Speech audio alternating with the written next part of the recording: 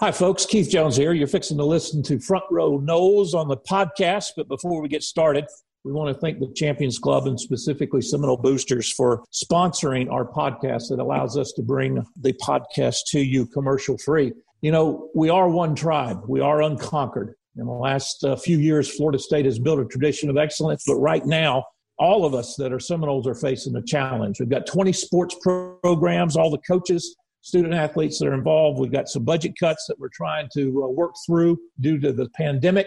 And right now we need you in order to provide all of our teams and student athletes with the best possible opportunity for success. We need your help. We need you to join Seminole Boosters. We need to renew your membership. We need you to increase your contribution. We need you to consider making a gift. We don't talk heavy-handed like this much, but this is the time to be a little heavy-handed. Help us out, help Florida State out, help Florida State Boosters out, and most of all, we want to continue to thank the Boosters and specifically the Champions Club for sponsoring us and bringing Front Row Noles to you. Stay tuned and listen. Thanks. Broadcasting live from the Prime Meridian Bank Studios in the capital city of Tallahassee, this is Front Row Noles with Tom Block and Keith Jones. Front Row Noles is brought to you by Cornerstone Tool and Fastener, online at ctf.nu. Now, here's Tom and Keith.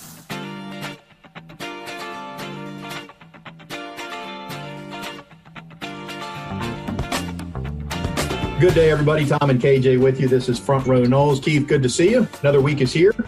It is. It is. No football this week, but maybe that's best. Maybe this team could use a little time off, get over some bruised bodies and maybe even a few bruised egos. Well, we're not going to steer completely away from football, but nor will we focus entirely on football during today's show. We're going to talk a little Seminole soccer later on with the leading scorer from this year's team, which, by the way, is unbeaten. What else is new for Coach K's squad? How about that? But Bob Ferranti, our Osceola insider, will join us, and we'll dive deeper into football. Keith, I guess in processing, so these are very big picture. They're not small in the weeds. First of all, and I think most are on this page, this is going to be an up-and-down season. So, it's not going to be linear. Progress is not always going to be moving forward. What was concerning last week is that it felt like a move backwards or two steps back instead of a half step back. Right. That sort of thing. But as I thought about it further and you listen to, well, what went wrong and you think about it, and some of it's personnel and at times some of it's a play call or some of it's scheme.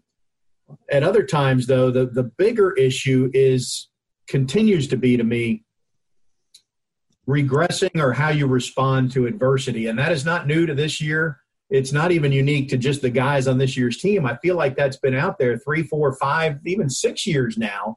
When adversity hits, how do you respond? That's very big picture. But I do think that's where the problems start. And I would agree. And we've had the conversation dancing around it. But the issue, if you could pin it down, and I don't know how you would address it, but if you could pin it down, has to do with recruiting. And in addition to recruiting to physical capabilities, run, jump, lift, how do you screen? What do you look for to screen relative to the intangibles? We talk about the football intangibles, the ability to see the full field, the ability to have an instinct for the ball and that type of thing.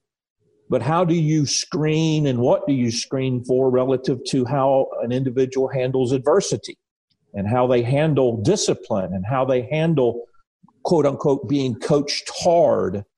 And I think what we're seeing society-wise, as well as these upper echelon of athletes, is that that particular trait it needs to be or tried to be identified. And you need to use that to your advantage in the recruiting system if you can identify it. Another way to look at it, it's not that adversity hits and everybody shrivels. I think adversity hits and you get into the hero ball and guys aren't taking their responsibility and now they're trying to do somebody else's job. And that's when, lo and behold, you've got a lane that's 10 yards for somebody to run through. So Jimbo used to say it. I think it's generally true. It doesn't come from a bad place. it comes from trying to help the team, but really you're hurting the team because now you're not doing your job specifically. And how do you solve that issue? Here's your gap, mind your gap. Or here's your guy, mind your guy. You can't be covering two guys at once because they're both going to be open, that sort of thing. Well, that goes to the second part. Thank you for helping make my argument, and that's player development. And again, we talk about an offensive lineman that comes in at 300 pounds and he needs to lose 40 pounds of non-muscle and put 60 pounds of muscle back on. And you do that via the training table and the weight room and those types of things. Well, the same thing happens from a mental perspective. And I would agree that you don't get to college. You don't become a college athlete on scholarship if you don't have a drive or a will.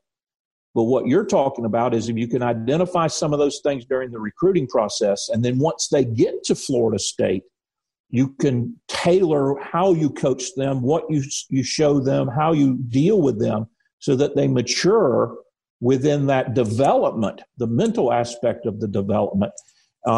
Very easy to say you need to do this, very hard to actually accomplish.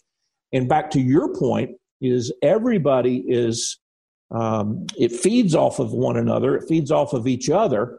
And as a result, you don't have a collective getting better at it. Everybody's staying where they are until somebody takes the lead, if that makes any sense.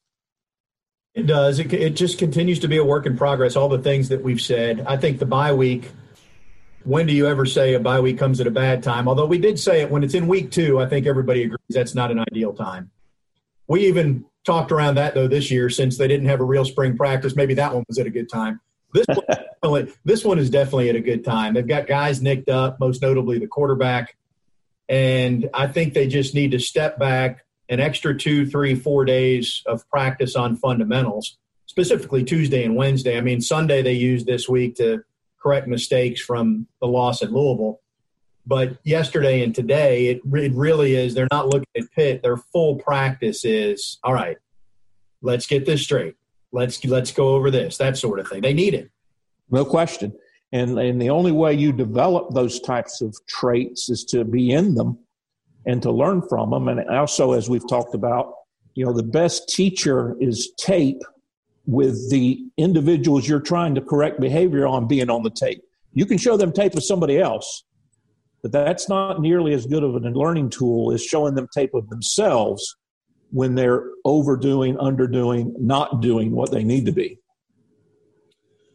I was thinking about this. Obviously, the defense is where people are most concerned right now. But I was thinking back, Keith. So I got here when Mickey was defensive coordinator. And how many defensive coordinators has the fan base been in love with, starting with Mickey? And I'll walk you through it in my mind, and you can disagree. People didn't like Mark Stoops because he was not aggressive, man-to-man, in-your-face, get after the quarterback. He was more zone, keep it in front of you. And part of that is what the personnel was he inherited. But I don't think, even though the defense got significantly better in the 4 years Stoops was here, I don't know that FSU fans loved Stoops when he left and went to Kentucky. So they loved Mickey. Kind of lukewarm on Stoops. That's my read. Loved Pruitt, obviously. And then since then, haven't been enamored with Charles Kelly, haven't been enamored with Harlan Barnett. Now that's where we are with Adam Fuller. And at the end of the day, it's results. If you get the results, then people are going to love whatever's going on. So is that an oversimplification on it? Well, maybe a little bit, but let's remember that the folks were complaining about Mickey in the last 3 or 4 or 5 years of his tenure, because what we came to understand is that our offense wasn't very good in the last 4 or 5 years of Mickey's reign. And as a result, his defense was put into worse situations than they had experienced, and their numbers deteriorated along with the change of the game and that type of thing. So human nature, Tommy, is human nature. We're 100% behind, whoever's winning, and we're ready to fire whoever's losing. Conversely, I will say that this is the first time in recent memory that FSU fans are in love with the offensive line coach. Yeah, it's a strange 2020. There's no question. Here's the other thing about the defense, and then we'll get to Bob Ferrante, our Osceola insider, will join us next segment. It's not a perfect description. I think really what I'm trying to point out here is that it's not as if the players of yesteryear, the all-time greats, never made mistakes or their coaches always got 100% perfect. And the two examples I can think of, and this relates to our conversation about playing hero ball or doing more than what your responsibility is. When Derek Brooks was coming of age, and it might have even been the 93 season, he had a stretch where he scored a touchdown 3 or 4 weeks in a row, I think, to start 93. And sort of the behind-the-scenes talk at the time was, well, he wasn't really doing his job. He was freelancing an awful lot and getting a good result out of it. Now, Derek Brooks, a Pro Football Hall of Famer, obviously ironed some of that out. But what I'm saying is he wasn't perfect, and he didn't always do his assignment at that point. And then the other one, and I've told this story a lot, is LaMarcus Joyner in that game against Clemson in 2013, Keith. Well, he graded out horribly. Yeah, Jeremy Pruitt told me flat out the next week, and then Marcus Joyner was the National Player of the Week. He had a bunch of tackles. He had an interception. He more or less said he was in the wrong place half the time that game, but when the rest of the guys around you are so good, you can get away with the freelancing. And really, if you look at Joyner or Brooks, it probably worked out because they were not where they were supposed to be according to the scheme and the tape, but they wound up making a great play out of it. Now, that's not to say that anybody on this current team is Brooks or Joyner. And it's not to excuse that players need to handle their own responsibility. I'm just pointing out that it's not a new phenomenon necessarily. And the other aspect of it that made Brooks and Joyner unique is that when they were out of position and had a chance to make the play, they made the play. Right. And we've got kids that have been in a position defensively to make plays, and they just haven't made them. And therein is another, part of the Achilles heel of trying to develop your program is to identify those kids that have that playmaking ability and then put them in a position to make those plays. I mean, I think about Warrick Dunn all the time. He was basically recruited as a defensive back.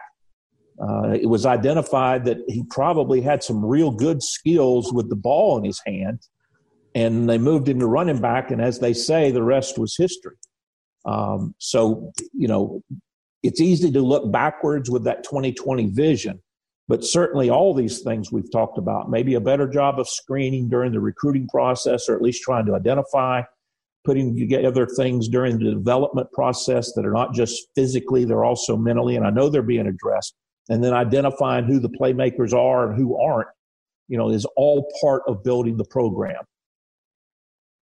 Osceola insider Bob Ferrante will join us next segment. He's been quietly listening to this. He may agree wholeheartedly or disagree vehemently, but either way, we'll let him opine when we continue on Front Row Noles.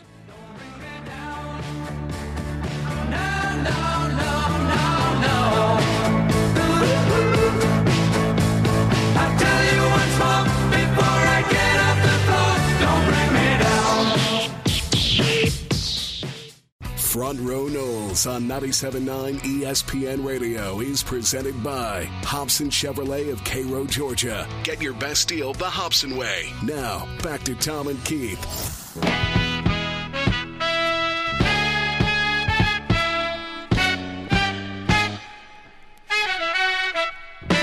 Back on Front Row Noles, we open up the Earl Bacon Agency hotline, the Earl Bacon Agency, ensuring your future together. Bob has literally been a fly on the wall in this Zoom meeting that as Keith and I just continue to babble. So, Bob, you didn't even raise your hand either physically or via Zoom to weigh in, but the floor is now yours if you'd like to, as I said before the break, agree or disagree with that whole line of thought we just shared. Well, you guys have all the answers. I'm not sure I have much more to offer here. What, jumping in, I think, late on your conversation, what solutions have you found for the staff, and how much are y'all getting paid for these solutions? Like most issues and episodes of this show, we just throw stuff at the wall, and if it happens to stick, it's not because we were brilliant. It just happened to stick. So I don't know that we've offered any solutions. We are good at identifying problems, as are most fans, which is short for fanatics. They gave me $5 to leave and go away. Here, take this. Go buy lunch. See ya. No, I mean, the gist of the conversation, I think, Bob, and I don't know, to go back to where we started the show, we all know this season's going to be up and down, including the rest of the way, even though we can look at the schedule and say, really feels like 4 of those 5 games are winnable. Doesn't mean FSU is going to win 4 of the 5. What surprised me most about Louisville is that it got as lopsided as it did. That was clearly a game Louisville could have won. I mean, honestly, I think if you replay that game and you get a stop on the first Louisville possession and FSU goes in and scores and gets it to 14-0, it could have gone the other way. I mean, I think Louisville might have been that fragile. So I just didn't expect it to be that much of a step in the wrong direction. Or maybe it's just it wasn't a step forward. I don't know what your take is on that. Yeah, I think whenever you're not competitive, that's the thing that I think bugs fans so much is just the expectations were ramped up after that North Carolina win. I think everybody walked out of that stadium thinking, man, Florida State could win any game left on the schedule just because it showed the full potential of the team. But at the same time, that UNC game also showed all of the blemishes still that the team has on offense and defense, that inconsistency, not scoring a point for an entire half in the second half against Carolina. And when you don't have that emotion, maybe it's when you're on the road and there's just not a lot of emotion. There's no band. When you're playing well, those moments aren't magnified enough because Louisville's at home, and when they're able to roll, and their fans are going crazy. It just didn't seem like Florida State, after those first few drives, it just lost all momentum and energy. I think there was still a lot of fight and effort, not questioning that so much, but it just didn't seem like they had it that day. It was just lost. I disagree with that. Part of the conversation this week is focused on one of the topics I've heard a lot of, defensive scheme. And Keith, you went on this. I think when we get into these conversations, if you don't sit with the coaches and understand in advance what they were planning to do, where players didn't execute, where the opponent changed what their tendency was, if you don't have that full knowledge, it becomes asking, it's akin to on the offensive side of the ball when really what you're calling for, like call the touchdown play. I don't care if it's a run or a pass or a draw or a fade, I want the touchdown play.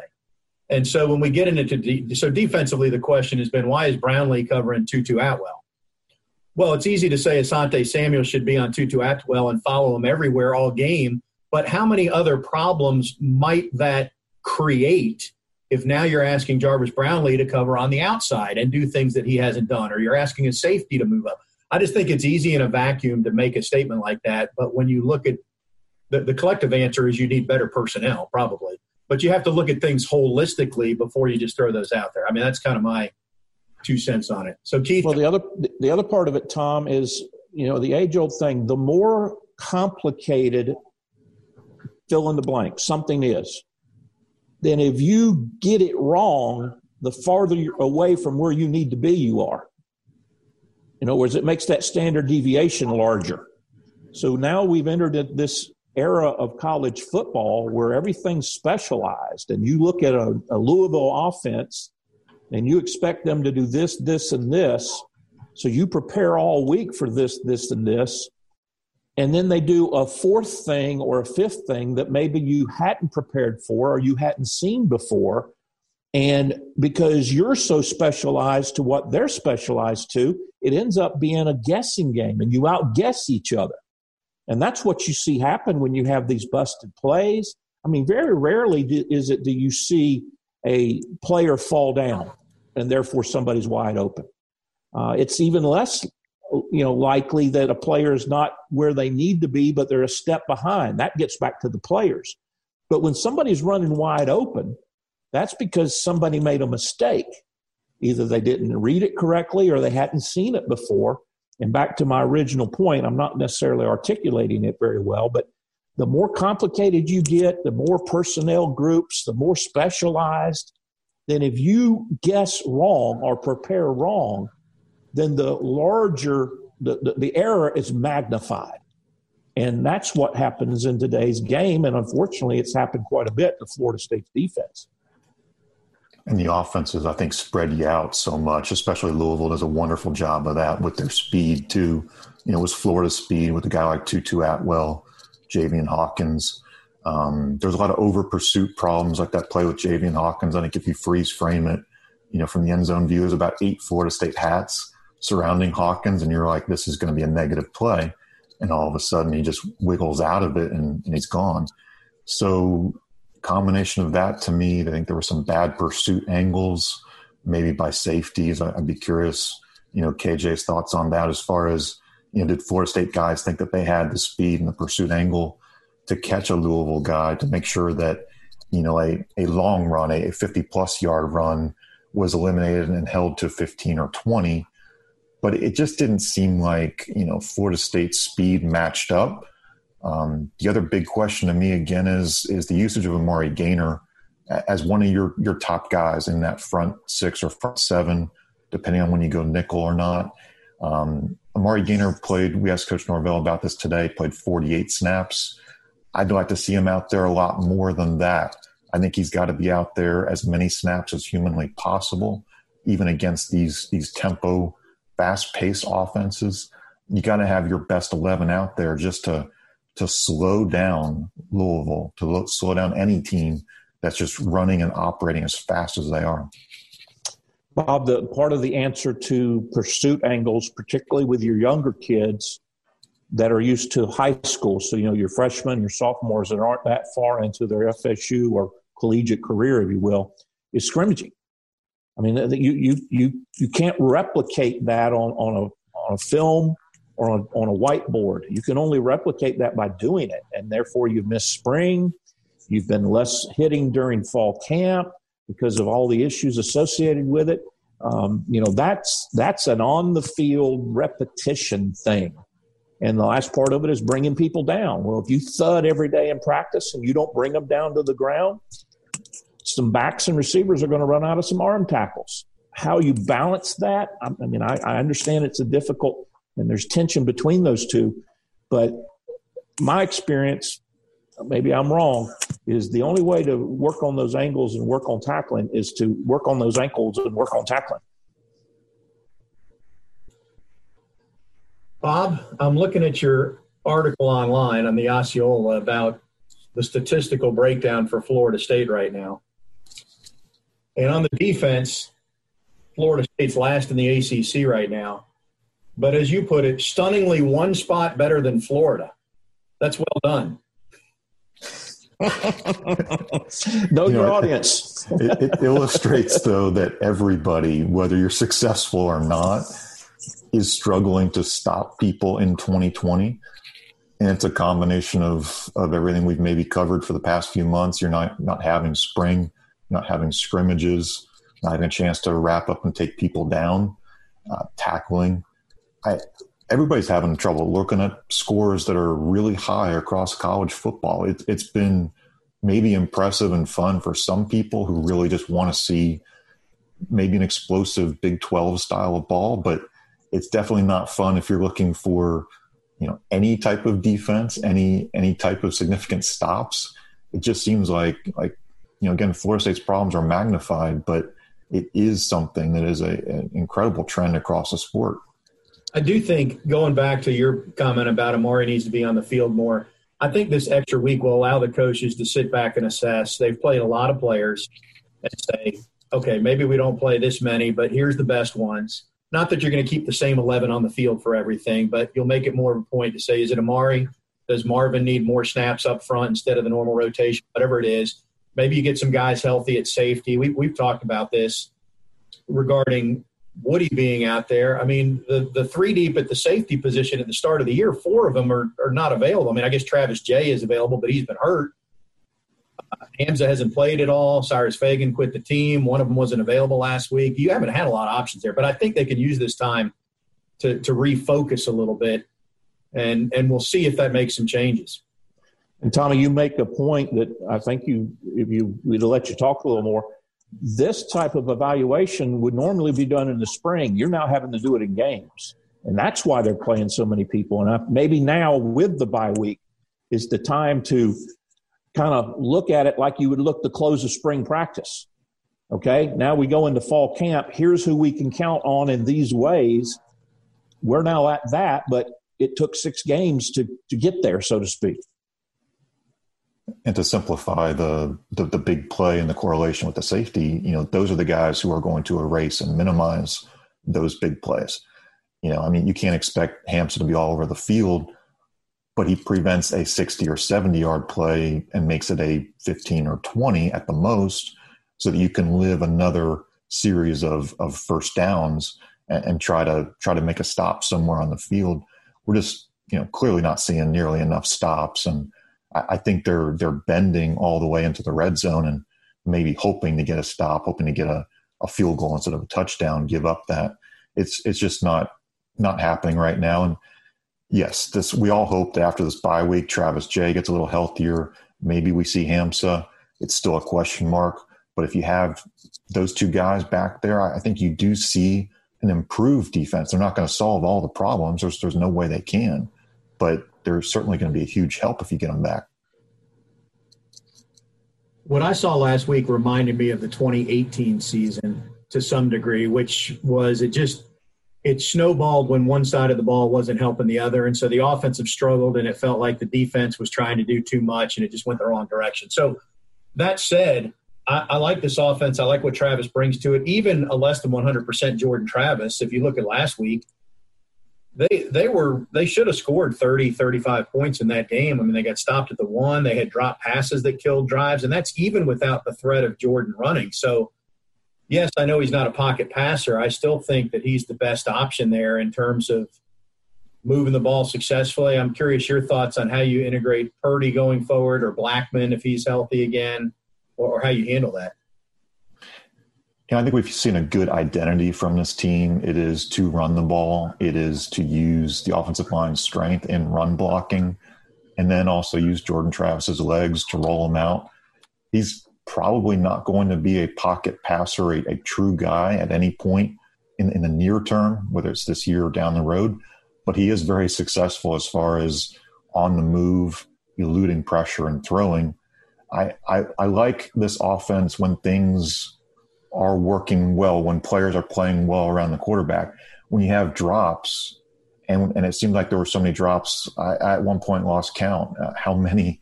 It was just so glaringly limiting the offense. You can't build a drive. You can't sustain a drive. You're not flipping the field in any manner. You're just punting it away. It doesn't help you. It doesn't help you play complementary football to bail out the defense. Yeah, I mean, Florida State could have put up how many more touchdowns or field goals? There's a lot of points being left out there on the field. And we can point all kinds of reasons why. Yes, Tamorrion Terry's out. Yes, Ron Dugans did not travel and wasn't there. But at some point you have to say, look, the complementary pieces, the receivers, those guys have to become go-to options. And they just weren't ready to take on that role at Louisville. Why? Who knows? But guys like Keyshawn Helton, we talked to him on Tuesday, he clearly was still wearing that. It was still very emotional and raw for him. And he's taking extra practice time to make sure that he's catching passes. He's more comfortable. We just have to see that moving forward, these guys are, whether Terry comes back or not, they're going to be guys that you can count on. They're going to be dependable because they have to be. Guys, how about if we be topical as we finish up this segment? We have a new World Series champ in the Dodgers. And the analogy I'm making, see if you agree, when you're playing baseball and you got runners in scoring position with 2 outs and you strike out without swinging, you strike out looking, that's what a drop pass is for an offense. Everybody just exhales and gets disappointed and defeated because at least take a hack. You know, you got 2 strikes on you. You got people in scoring position. Don't strike out looking. Don't drop the football. Yeah, it almost seems like always to me a drop is a mental lack of focus for me. Yes, a guy could be injured, but hey, in the end, if you're out there and you can catch the passes, the coaches know who's practicing well and who's catching. Why aren't they doing it in the games? And it's usually because you're thinking about, well, I'm going to turn, or I'm going to go upfield, or I'm going to do this. Where's the defensive back? Where's the sideline? What am I going to do after I catch it? Well, first of all, catch it and then do the rest of what you want to do. Nobody likes doing the easy thing, which is catching it. They want to think about the fun highlight film that I'm going to create after the fact. That to me goes back to the hero ball we talked about early on. You're down by 3 touchdowns. Well, you can only score 1 touchdown on a play. So you can't score 21 points in one play. Just make the catch, and if it's not a touchdown, line up again and get the next play. It's that kind of thing, and I don't know how you get past it because we've been at this stage for a couple of years, and I think that's the fan frustration. To be fair to Norvell and company, this is their first 6 games of this. They, what happened the last couple of years and the end of the Jimbo era, not on them. So they're working through it, and we'll just see. But I am optimistic this bye week. I mean, I know it's at a good time. Hopefully we'll start to see the fruits of some of the frustration turn the other way in coming weeks. Yeah, I think so. I think the schedule gets a little more favorable, too. I mean, Pitt's been really up and down, just scored 3 points against Notre Dame. They've had some quarterback problems with injuries and whatnot. And you've got, Virginia, NC State, Clemson, Duke. Clemson looks impossible, of course, but the rest of those games should at least be competitive. And you want to see Florida State home, road, get out there, get after it, try to get some of those wins. If not, learn something through a loss. But this is the progress of a young team. And Florida State has to win just enough games in the end to build that confidence. And then the bowl season will be here, and Florida State will have a chance to go to a bowl. Those practices will become a spring that Florida State didn't have back in March and April. That's the time to further develop and build for 21. Nobody really wants to hear that, but this is the building blocks, the growing pains of a first-year program. And you're going to have to see it and go through it. I get the fan frustration. We all hear it. We understand it. But it's just the reality of where the program is right now. Thanks for being the realist, Bob, and bringing us all down. That's what I'm here for. Bob Ferrante from the Osceola. Appreciate it as always. We'll catch up next week. Take care. We'll talk a little Seminole soccer. That's right after this on Front Row Knowles.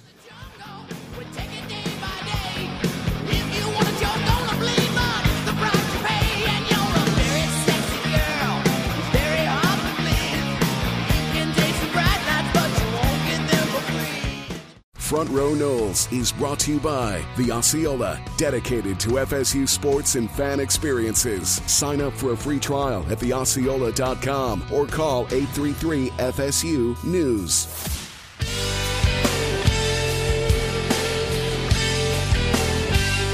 Back on Front Row Knowles, Tom Block, Keith Jones with you. We'll keep that Earl Bacon Agency hotline open, and we say hello to Leilani Nesbitt from the Florida State soccer team. All she is the leading scorer on the team right now. How are you? I'm doing good, thanks. How are you? I'm doing great. Congratulations on your individual start, the team start, 6-0 right now. And I know it's it's not the norm for what a fall season would look like, but you got 6 games in the books and you've got 2 more big ones, top 5 showdowns, I guess, this weekend. So a chance if things go right to finish out the fall season 8-0. Yep. About what you like about your team and the challenges that await this weekend. Sorry. Can you repeat that again? Sorry. Yeah, just what you've been impressed with that you like about your Florida State team in terms of what you do well. I know you guys score an awful lot, and then what the keys are going to be to success this weekend in your matchups. I think definitely everyone's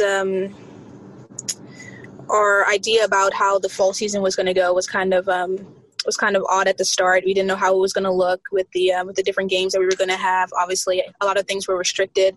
But I feel like we've been able to adapt to what's been going on really well. And I feel like that's definitely what's been helping our success a lot. We've had a lot of time to, work on different things and, develop our individual game as well as, try and, work on different areas of the team that we needed to work on. And I feel like we've implemented what we've learned into the games, and we've been pretty successful so far. In Tallahassee, we don't have a lot of the game that you're also good at, which is cricket. And I'm just curious, what, if any, takeaways from cricket that you've been able to use on the soccer field, if any? Cricket and soccer is obviously 2 very, very different sports. soccer, you have a 90-minute game. With cricket, you don't know how long the game's going to be, hours and hours in the hot sun. And I think that's one thing I've definitely learned, a lot of patience. If you've watched some cricket, you obviously know that the time that you're catching the ball or fielding or batting, it's not like a long period of time. So you definitely have to be patient and different things like that. And definitely the fundamentals of the game is vital. And I feel like that's something that's very important with soccer as well. Well, so let's fill in the blanks for our listeners' sake, because cricket is not something that's typically offered at a public school curriculum here in Leon County or Florida, what have you. So you were, if I'm correct on this, born in Bermuda and grew up in England. Is that right? Well, I was born in South Carolina in the U.S., but I moved to Bermuda when I was like super, super young. And I was raised in Bermuda ever since I was like a teenager. So is that where the cricket, is that the roots of cricket? Yeah, for sure. When you grow up, you're either playing one or the other, or you're playing both. That's usually what you end up doing. So how do you end up at Florida State with that as your background? So I knew that I wanted to definitely come over, whether that was England first or go over to America first and then go over to England. But my grandmother suggested it was possibly best for me at the time. I was young. I was only 13, to get some experience in another country before I decided to make my move to America. So I was over in England for a little bit, where I went to a boarding school out there where I was playing mostly cricket at the time. Then I sort of shifted over to focus on soccer a little bit more. And then at the time I was playing with a club out there, and the intention was to try and see if I could possibly go to play first team at some point. But then I decided it was probably best if I come over to America, where I was able to do the college and the soccer at one place, rather than over in England where I would have to be doing the soccer and the school separately. So it just seemed like the right fit. And I was playing with my national team at the time, and was just looking at different schools and potential options. My dad lives in Florida, so being able to be offered by Florida State seemed obviously like the perfect fit. I was able to come and do a camp over here in the summer and different things like that, meet the coaches, meet some of the players who were playing here at the time. And yeah, just sort of went from there.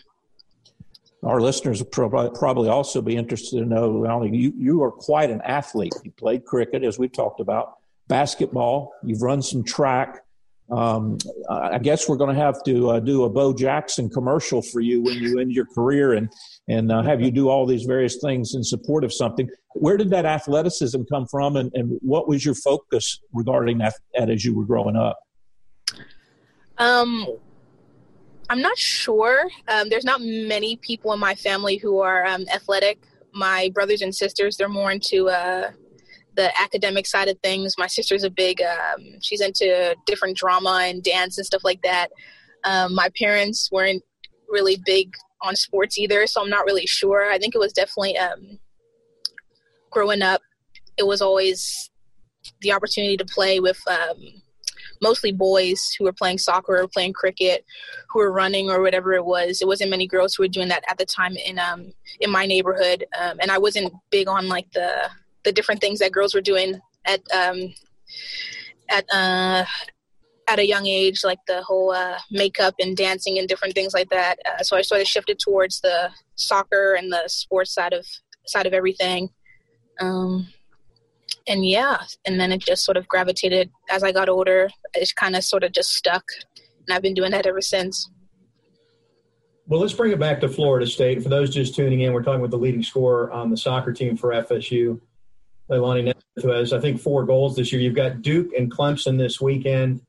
So there is an ACC tournament this fall, but in terms of national championships, I mean, it's all – do we have – a final word? I mean, has the spring season been determined, or is that still potentially in flux? You know what that looks like at this point? Yeah, I think they definitely said. Hello? Yep, you're still there. Right. I think they've definitely said that there's going to be a national championship. Obviously, we've already had our conference games and things like that. So the teams who didn't play this fall will probably do their season in spring, and then we'll just wait until the whole national championship, like the whole like the teams are selected and different things like that, and wait for that to be established. Has that been, you referenced this a little bit earlier, but just kind of the atypical nature of 2020 with COVID, how difficult has that been? I mean, you were in a waiting game for a while. You're not playing the full fall schedule. Or is it a little bit more back to a semblance of normalcy right now because you are playing games, and so it's okay at this point? I mean, I think it's definitely a lot of things that were different that we've had to get used to, like the regular COVID testings, the screenings, the different restrictions on who's able to come to games, how many people are able to come to games, the different things like that. But I think we're all just happy to be able to get something in, no matter how big or how small that is, or how much games we have in the season. I feel like we're definitely taking advantage of what we have and what's been given to us, and just going into the season trying to finish off strong, play well in the ACC tournament, and hopefully be able to come out successful. Well, we wish you the best of luck. Tell Coach K that we said hello, and good luck this weekend at the ACC tournament and into the spring. Awesome. Thank you so much. Thank you so much for joining us. That is Elizabeth from the Florida State soccer team. We'll take a break, come back with more Front Row Noles right after this. I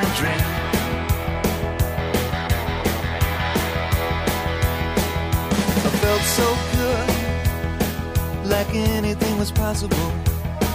Hit cruise control and rub my eyes.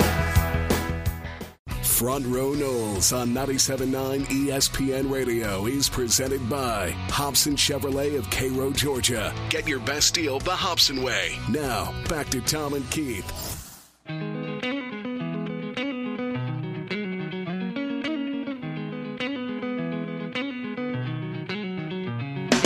Back on Front Row Noles, Tom and KJ with you. Needed to give a little love to the soccer program, which, so much of the talk this year has been COVID related, and will you play, and is there going to be a football game this week, and what's the attendance going to be, and all this stuff that we have not paid attention as much as we normally do on this show to some of the other programs at FSU. And it's like clockwork. It's like tax day. It comes every year. Well, FSU being really good in soccer, that happens every year too, and they're number 2 in the country right now. I think they've got the top scoring offense out there, so we thought we'd give you a little flavor of that. They play twice this weekend, Duke on Thursday evening, Clemson on Sunday, and then they'll have to take the break and come back for the spring. That, speaking of that, Keith, there was a stat that came out this week from FSU Sports Information. Let me dig it up. I'm not sure who actually generated it, but the premise was over the last defined period of time, I think it was last decade, FSU Sports has the second highest winning percentage, period. I didn't see who was first, but if you combine all sports and look at it, that's doing something. Well, Florida State has done a remarkable job with what we used to call the non-revenue or the Olympic sports. Coach Krikorian is a perfect example. He's starting his second decade at Florida State and has put together a program that's based on, we're going to recruit the best players in the United States, but we're going to recruit some really good players from across the country, across the world rather. And I think, candidly, the soccer team might have been better, quote unquote, equipped to handle the issues associated with, stay at home and quarantining and that type of thing, because a large number of their roster is, quote unquote, away from home when they're in the United States. And as a result, this is not as big a change for them as it might be for kids that grew up in Florida or somewhere in the Southeast and are in Tallahassee. And the fact that Coach K is just a remarkable coach and has done a phenomenal job. So that's great news in terms of the program and that type of thing. Obviously, the football purist will say, that's really great, but we're not good on the football field, so nothing else matters. But the reality is it does very much matter and is to be applauded and congratulated. Put some more numbers behind it. 723 overall winning percentage, second best of any athletic department since 2015. Research compiled by James Madison's athletic department. So there's the numbers. And, continued success for Florida State. So as long as we're talking things other than football, I think the basketball schedule is going to come out next week. What we're going to find out is that Florida State's going to have – everybody's going to have a limited schedule because they reduced the number of non-conference games. FSU is pretty much, I think, going to play its whole non-conference slate at home. and then we'll see where the conference chips fall. And basketball season, of course, can't start until right around Thanksgiving. Attendance, I think FSU is waiting for the ACC to determine its COVID protocol, but they're expecting it'll be similar to football, which will be 25% allowed in person. Some limited form of in person, correct? Yeah. Yeah. So, and in terms of the non-conference, I think UCF is going to come to Tallahassee. That's who FSU was supposed to play in the Orange Bowl Classic. I think Florida is in town. I think the ACC Big Ten Challenge will be in Tallahassee. So there's not that many more non-conference once you get past that, because you're playing 20 conference games now. So well, and some of that is a direct testament to the success that Florida State has had at home over the last 2 or 3 seasons. Coach Ham and his staff, just a phenomenal home winning streak and record. It's a shame, we talked about this on a show a week or two ago, that you don't get the tournaments or some of the other non-conference type scheduling where staff has to really work extra hard to put a game plan together. The kids have to pay, greater attention because you don't play ABC team regularly. You kind of get into a little bit of a lull relative to conference games because you know your opponent at least better than you know your non-conference opponents. But it is what it is, and adaptability and flexibility, the two buzzwords of 2020, will once again come into play. Hey, we mentioned the World Series, which finished up Tuesday evening. Mike Jr., Meat and gang are going to have some games, at least a couple of games that will be broadcast, I believe, the end of next week. Is that correct? Yeah, the fall ball that's going to get some TV time, which is good. We had Mike Jr. back on early in COVID, and he obviously was frustrated not frustrated with the situation at that point, no more than anybody else, but happy to be back and playing some fall ball. And, yeah, the Garnet Gold Series is going to be streamed November 4th and 5th, the games at Hauser Stadium, both on ACC Network Extra. Both start at 3 o'clock, and it'll be Lulu and Chip Baker on the call for that. So that's good. I think, and I'm not in the weeds on baseball recruiting, but Mike Jr. and his staff have done a good job on that. And I think actually, had they played the season out in the spring, we might have been surprised about what they achieved. So I'm looking forward to Meat getting his first true year this year. Agreed. I think his ability to take the things that 11 had put in place from a foundational standpoint. And then, I would also tell you, he really didn't tweak things. He changed a number of things because he'd been around long enough to see and to know, that how he wanted to do it differently. And I agree with you. I think had last year, if you'd been able to play the full complements of games, get into the regionals and eventually to Omaha, if they got that far, you would have been well pleased with the product that was on the field.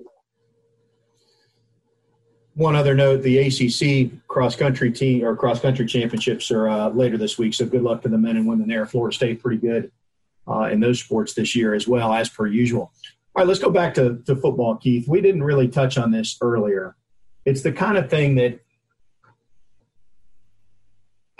we can pay as much or as little attention to it as we want, but I do believe that there's something to it, and that is simply when you take a coaching staff and the coaches, while they know each other in passing or some may have been on staffs together, if they haven't worked together entirely as a staff, there's a learning curve there too, and this coaching staff didn't get the spring.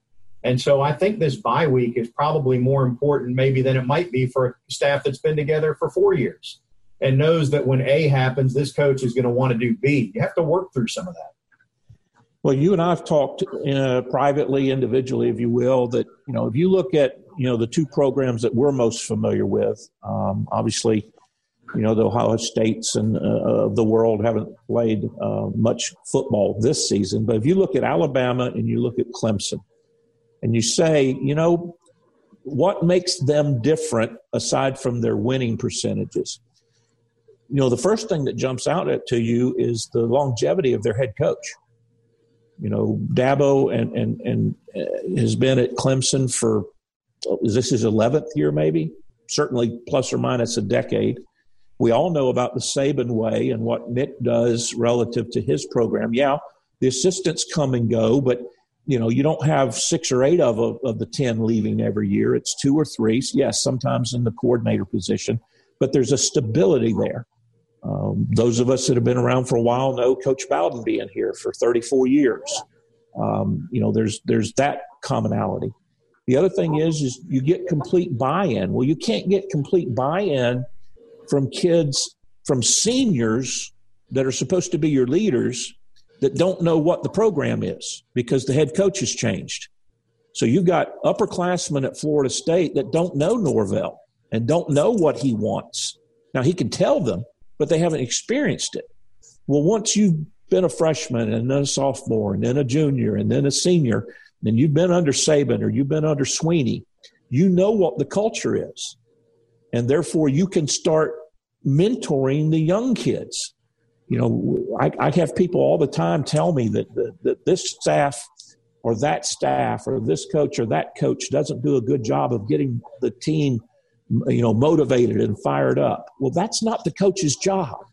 The coach's job is to put the game plan together and to steer the direction of practice and to put players in the right position, knowing the right things to do. The emotional enthusiasm part of the game comes from the players, particularly your upperclassmen. And until you have a program where somebody's been in it for 2 or 3 or 4 or 5 years, and they can preach that to the youngsters that were coming in, you've got what we've got right now. You've got 85 players that are 6 games into a regime with a staff that's only 6 games into a regime, and they're still learning each other. That was a quicker conclusion than I expected, Keith, giving the long soliloquy you just delivered. I thought you were going to ramp down, but you just cold stopped on me. It's not a soliloquy because I can't spell it. It was a rant. Well, you're of the rant age, so I've come to expect it on a basis here. I'll choose not to judge you by that. You judge me by everything else, so it would be no different. We've got just a few minutes left, Keith. So I do think I was asked this week about wins and losses on the rest of the way on a radio show over in Jacksonville that I do. And I gave a number, and then I hung up and thought I really shouldn't have done that. Well, we said this at the beginning of the year. To me, this isn't about wins and losses. It's about improvement and showing that you're moving in the right direction. So more than what the final 5 games bring in terms of the final score, I really want to see steps forward. And I think that's going back to where we started the show. That was what was disappointing about last week. Not so much whether it was a W or an L, but it felt like you moved forward against Notre Dame. You moved forward against North Carolina. You started the Louisville game. Looked like you were headed the right direction for one drive, and then it just dropped off. So, how do we move that ball forward against Pitt next week?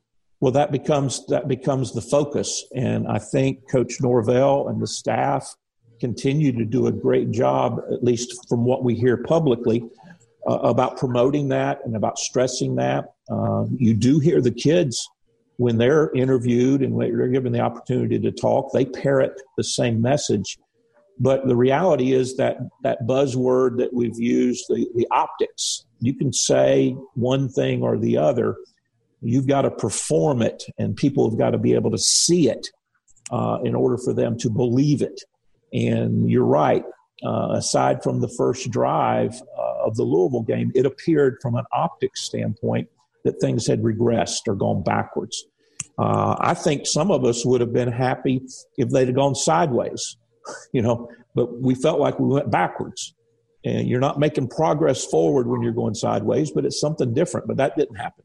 And I think the bye week will help with that. I think being able to detach a little bit, because if it is true, and I tend to believe it is, that some or maybe most of the kids are pressing, then the ability to detach and not have a game on a Saturday and maybe watch other teams play, which you don't usually get the opportunity to do in season, and to whatever degree you can quote unquote relax, that will help, as well as you've mentioned and talked about appropriately, the fundamental aspect of practices where you are not trying to do anything other than get better fundamentally. You're not installing a game plan, in other words. That'll help. We'll see. And, of course, it all will matter in terms of how they perform against Pittsburgh. But I agree with you, back to your original point. I don't know what the win-loss record will be. I know it's important, but I will tell you that 2020 is a year in which, you probably don't need to pay a lot of attention to the one-loss record, at least if you're a Florida State fan. So next up is Pitt, and then the rest of the season will unfold. How would you handle the quarterbacks the rest of the way, Keith? I would start Travis, no question. I would get Purdy some reps, even if it's he's going to play the third and the fifth series of a game, as long as the game's progressing as it should. And that's what I do. I think we've seen that Chubba and Travis are the most alike. And if you bring in either of the other quarterbacks, they do things differently, which means now you've got one guy doing things differently that the other 10 have to do something differently that they're not used to. Whereas with those two, their style is similar, and you don't ask the others to change that dramatically. But I'm not the head coach, and I'm not the quarterback coach. My name's not Kenny or Mike. So I don't have the insight and the luxury of having seen them perform in practice to be able to tell whether my opinion is meritable or meritless. Well, I can answer that question. I won't do so right at this moment. Have you ever seen a quarterback dribble the ball to himself? As I talked about on our first look show, I can't dribble a basketball, much less dribble a football. But no, and again, we talked in our first segment about intangibles. Well, that's just being an athlete. I mean, Travis is just able to do things. He's able to see things. He's able to perceive things. He's able to instinctively do things in terms of making people miss and having those eyes in the back of his helmet, so to speak, and knowing when to tuck the ball and when to move up in the pocket. He's not perfect, but little things like that are just illustrative of athleticism. And, sometimes your best athletes don't make your best football players, but if you can have a football player that does have some athletic ability, he can make plays like that, and it's certainly to his advantage. Keith, I think we have done all the damage we can do for this week. Well, last I heard, the FCC said that we're only allowed a maximum of 2 hours a week, and we can only do the 2 hours a week 10 or 12 weeks out of the year. So we're under governmental regulation in terms of the damage we can inflict. Is that in the fine print, or do we have that as a disclaimer on the front end of the show? Perhaps we should. He's Keith, I'm Tom. We'll talk again next week on Front Row Noles. Need no thought control.